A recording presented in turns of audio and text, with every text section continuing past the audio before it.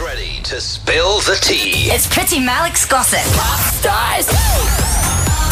Talking Bebe Rexha, she is under fire from a music executive, but she has bitten back, and I'm so happy. Yes, she's turning 30 on August 30th. Yeah. And she's super excited about it, but not this male music executive that told her she was getting too old and that her brand was confusing.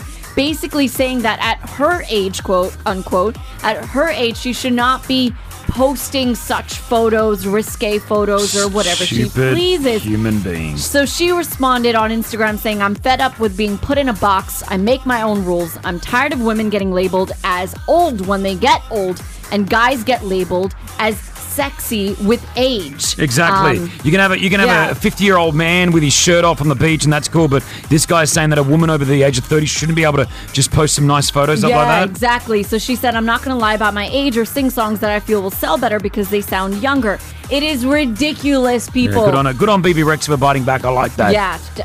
And finally, this is the biggest news, guys. Spider-Man is leaving the Marvel universe. How? So explain what's going on here. So Spider-Man is a Sony entity, Sony Pictures, okay? Okay. Spider-Man, Sony.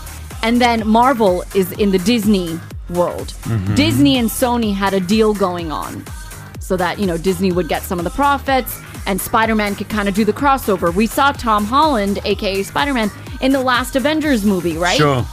But now that's not going to happen anymore because Disney and Sony have kind of hit a stalemate. They've been trying to negotiate for months on like a new distribution deal, and it looks like it's not going anywhere. So does that mean that like in the movies, like what do they call when they're... The Marvel movies, MCU movies?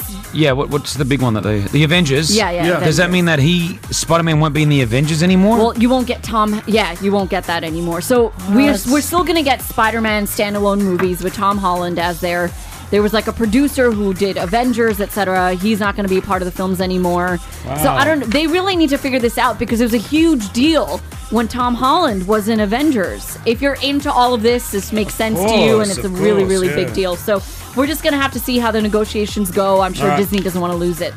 Thank you, Priti Malik. Yeah. Hit us with your tag. Peace out, home press.